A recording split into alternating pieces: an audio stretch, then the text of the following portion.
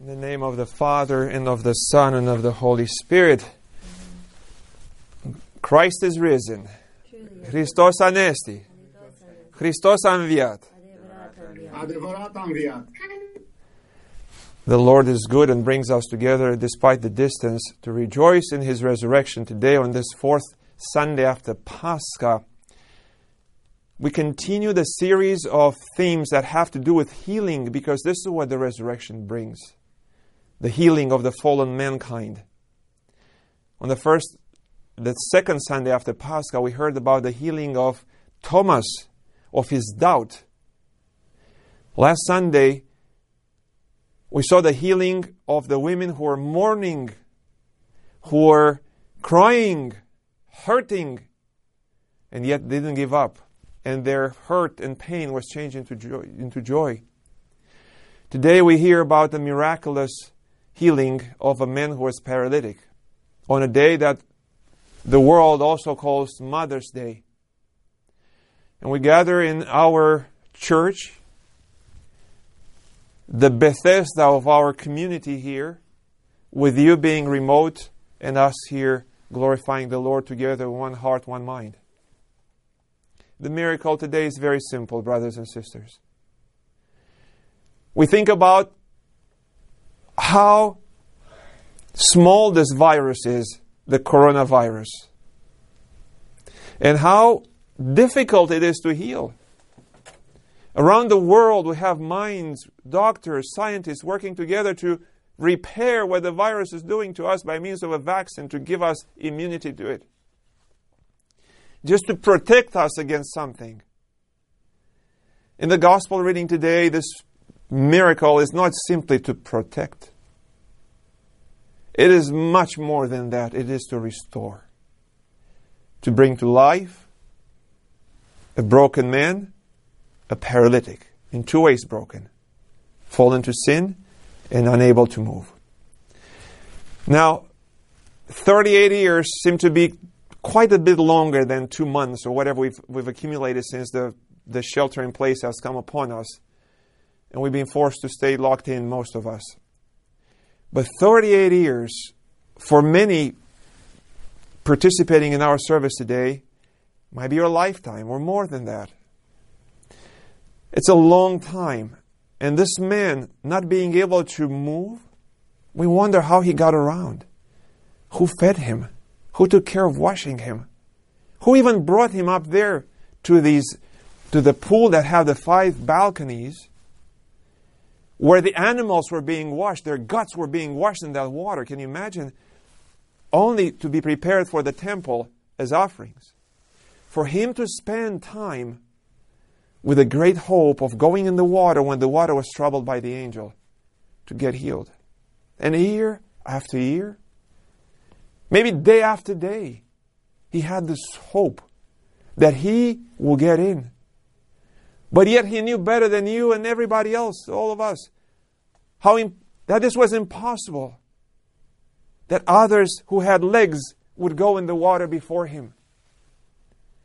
Yet he did not give up. It's heartbreaking in a way. It is. And I tell you why. Because this man was alone. He had nobody. Zero. You know, we try to call around in our community to see if people have somebody to talk to. And if they have their needs fulfilled. But this man had nobody. He was all by himself in the middle of men. Kind of. Were they men? No, they were not men. Because we see him in this encounter now with the Lord Jesus Christ, his Creator. The one who loves him. The one who knew his heart very well, who knew his sin. As we heard at the end of the reading. Who comes to him to heal him. Brothers and sisters, the Lord comes to you today to heal you too. He comes because He loves us, and this is, in His obedience to the Father, why He took flesh, to heal us. And it's interesting that from all those who are there, paralyzed, blind, deaf, who knows what infirmities they had, at that time when no hospitals were like today to take care of illnesses, they're all visible and invisible, as we learn in the gospel today. He chooses the one that was the worst of all. The one who had no chance to be healed. But who had the desire, the patience, the endurance to be there. And he approaches him with this question that might not make sense to us. Do you want to be healed? What question is this? Why wouldn't he want to be healed if he was there? Because some of us, people, mankind, we share in this, we don't want to be healed. We're happy, we're stuck in a mode that is sick. Not necessarily physically, but spiritually. And the poor man, probably now impressed in his brain, gave the answer impressed on his brain automatically. He says, I don't have anybody to put me in the water. I have no man. I have no man. You see how lonely he was. I have no man to put me in the water when it's troubled by the angel. The others go before me. The tragedy of this man 2,000 years ago, and the tragedy of millions today who have no men to bring them to the Bethesda waters flowing in the church. Because the church is the continuation, the fulfillment of that Bethesda pool. That was a place where once one person could be healed of physical illnesses because the angel interceded. Well, Christ came to change that, to fulfill it, to make it happen. Not a place, a person to whom we can relate. A person, not for one, but for everyone, anytime, without the intercessions of the angel, but from God directly, to heal and restore for eternal life. Yeah. Very simple and smooth. The Lord says, rise, take up your bed and walk. Wow. Now, keep in mind, this was a sinful man. Just like us. And how many times have we found ourselves in situations like his? Maybe pushed to the limit. Maybe in despair. Maybe with a heart that cannot see light. With a soul in darkness.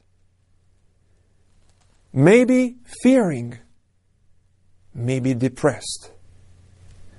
Maybe with our hearts so small that we couldn't even get out of our homes to live. And how many times has the Lord come to us to pull us out, like put us through the waters of Bethesda, to pull us out of the state that is dead, of death, of being dead. Like the hymn said last night, that this paralytic was what? Walking like an unburied death, an unburied dead. So the Lord comes to the paralytic. He comes to you. He comes to me. Not on our terms when we ask Him, oh, do the miracle and heal me. Or heal my son or my daughter or my uncle or my grandfather. No. He comes according to His term to heal us. And boy, how beautiful that is. How we see the light again. How we can love again. How we could be alive again. Pulls us out of our paralysis. The same hymn last night asked, what is this, what's this life worth for me? Why would I live this life like this, unburied dead? That's what the Lord does. Brings the meaning, the focus of life to be fulfilled. And not paralyzed, depressed, grumpy, not able to love, and anger. So He does come to us. And He gives us this healing by the Holy Spirit freely. And what are we to give to Him? You see, this paralytic, after he was healed, he went to the temple. After putting up with those Jews, the authorities who didn't want to believe. Did not want to believe. Because their hearts were paralyzed too, you see. What did he do? He went to the temple to thank God. So what can we do for God to thank Him for this? When He pulls us out. The Holy Father say, follow His commandments. Struggle as much as you can. The Lord heals, you struggle.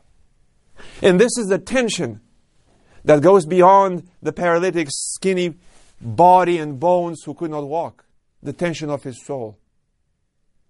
What went through his soul when the Lord told him, rise, pick up your bed and walk. That's the moment. Right there. Rise, rise, rise. That's the moment of tension that we, the Orthodox Christians, must live when we fall. To rise.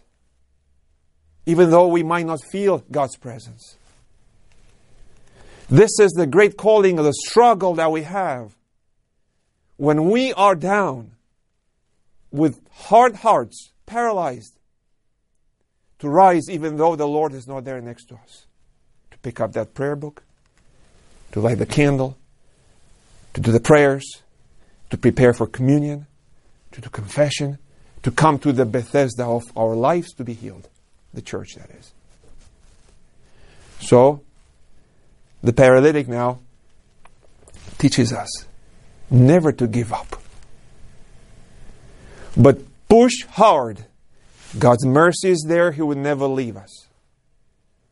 If we say, I have nobody to put me in the water. I have no man to teach me. I have no man to bring me to church. I have no man to bring me to confession. I have no man to turn the light in my life. Christ comes today to say, yes, you have men. The Son of Man, me, Jesus Christ. I'm here to love you, to restore you, to bring you up. But you got to try. Follow the commandments. And this tension can stretch over bing, like this long time. A day or two, depending on how bad that sin is. 30, 80 years. And then if God decides, He comes. In the meantime, we don't lose hope. Never lose hope. Faithfully look forward to His presence to restore us. Not when the angel comes, but when we come now to the church. To the church. Yeah. Well, this is in a way reflective to what some of our beautiful members of the community of our lives, pay attention to this, son. Our mothers go through. I would say daily. Because once you're a mother forever, even though your child might not have been born. God knows why. But you're a mother forever. And mothers face ups and downs.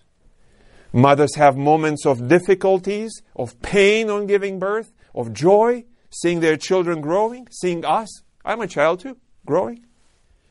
But mothers also have pain, suffering, doubts, fears, the inability to see God in their lives, in the lives of their children. And mothers exhibit this property of engaging with God and that tension that I was talking about more than anybody else. Or their brokenness, their sinfulness, a heart that is at times maybe selfish and hard, turning towards God with patience, endurance, over and over and over again. And most of the time, not for their own benefit, but for the benefit of those whom they raise and to whom they gave birth. We honor our mothers today for their great courage to be good Christians, for their great courage to come to the waters of Bethesda in the church, to bring their children by their hands and teach them, son, my daughter, this is what you should do when you feel like you're lonely. when you feel like you cannot go anymore. Yeah. So we honor them. The church has been part of our family here for all ages. And the mothers bridge this connection between Bethesda, the waters that heal, the church, her mysteries, her sacraments, confession, Holy Communion, and home.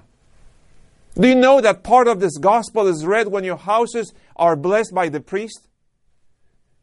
Or should I ask you, when is the last time the priest stepped in your house to bless it? But the mothers come to church with their children every service, and they bring holiness at home too. The mothers now see their children growing and developing personalities, at times turning against them. And God willing, when the time comes for the children to take off and to be away from their homes, like I am. I'm an older child now.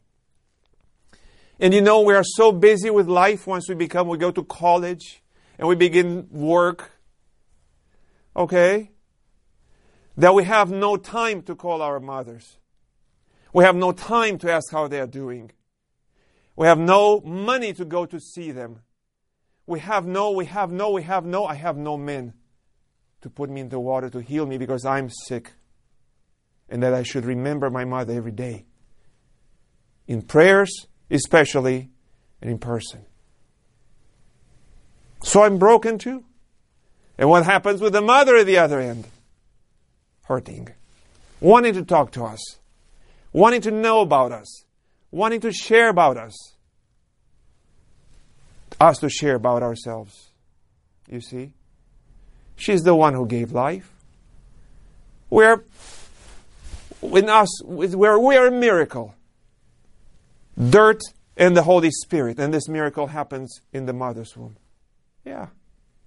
So the mothers not only need to have good health, physical health, presbytera, but they also should have, struggle in that tension, good spiritual health. So we bring our mothers to church today. I'm happy to bring one, my wife, Presbytera Anna. And Alexia, you too, you bring your mother. You're the only one in our community, thank God, who could do this here. But some of you lit candles today, brought the names of your mothers to the altar. Godmothers, of their responsibilities, how important it is for a godmother to live in that tension of her own inability to be a good, clean, pure, holy person. And God's mercy to heal. And through this, lead the godchildren to Christ. Yeah.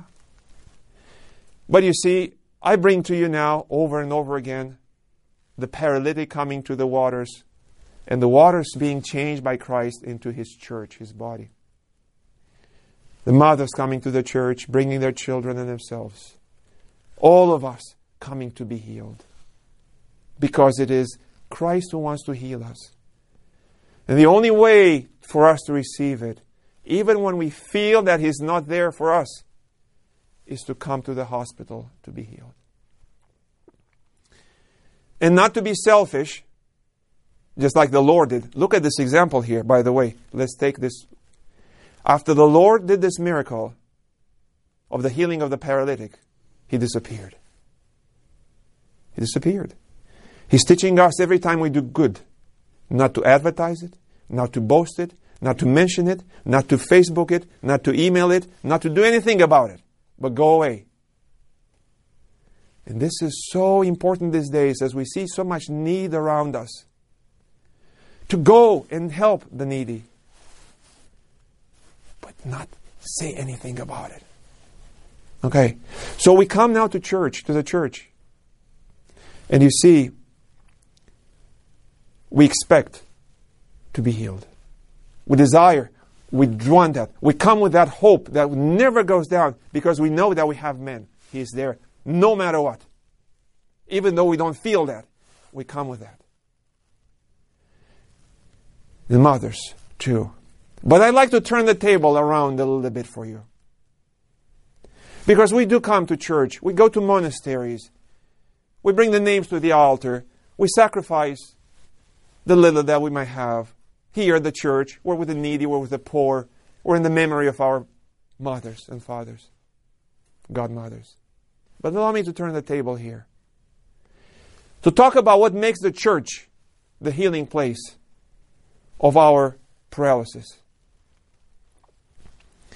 And I will do this by means of telling you what a saint sees as his vision about the church. How to change this building, this chapel, this community, if you want to, into a place that helps the suffering, the needy, the sick, to heal them. Saint Porphyrios, whose book we read these days on Wednesdays, gathered on Zoom here at 10 a.m. At the end of his ministry, after tens of years serving as a priest, former monk, visionary, gifted with discernment, helping many to be healed, where he served in Athens at the hospital there at the chapel. God knows how many people came to him to do confession, to receive blessing before they went to surgeries. Because God heals both body and soul. And today he teaches us that the soul is the problem right there before healing the body. But Saint Porphyrios had a vision. His vision, his calling, was to build this place where people can be healed. Yeah. So, what was this place? A monastery. And the monastery for us, from now on in my story, will be monastery / St. John's Church / your family. So what did he do? At this point, St. Porphyrios was blind. He found the location. There was no water. He could see by the power of the Holy Spirit where water was in the ground, even taste that water. He told those who were in charge of drilling to drill there, although they scanned the place and found no water, and good enough, that's where the water was. And then his vision had to go through a few steps here to make that place the Bethesda of healing for many people. He prayed and he asked for a group of nuns who were faithful, hardworking, and with that calling of loving God through monasticism. To have the right people. Then, he had to teach these people, the nuns, make them healthy themselves. The little community was established and the community had to be made healthy. Just like ours. Just like your family. Just like the whole church around the world. And what did Saint Porphyrios do? Well, he established the university of the church. In this university, the classes were taught in the church and in the kilias, in the cells of the nuns. The classes were taught by the holy fathers and mothers of the church. The services, they're all read. In the morning, in the evening, the Paralysis, the Akathis, the divine liturgies, the whole typikon of the church was to be observed as the program of teaching those nuns to be healthy so they can help others. Mothers and fathers, pay attention to this. The hymnology, the hymns of the church, to teach them. And they were to take to the cells the reading from the Holy Fathers and more prayer. When they were eating, they did not have coffee hour like we have, talking about the news, about the fears and everything else, and maybe gossiping as well. They heard the word of the Holy Fathers. So this was their daily occupation, to make that place the hospital for the healing. And this brought them delight because they had interest. They were vested into this. They wanted to be healed. Do you want to be healed? They did want to be healed.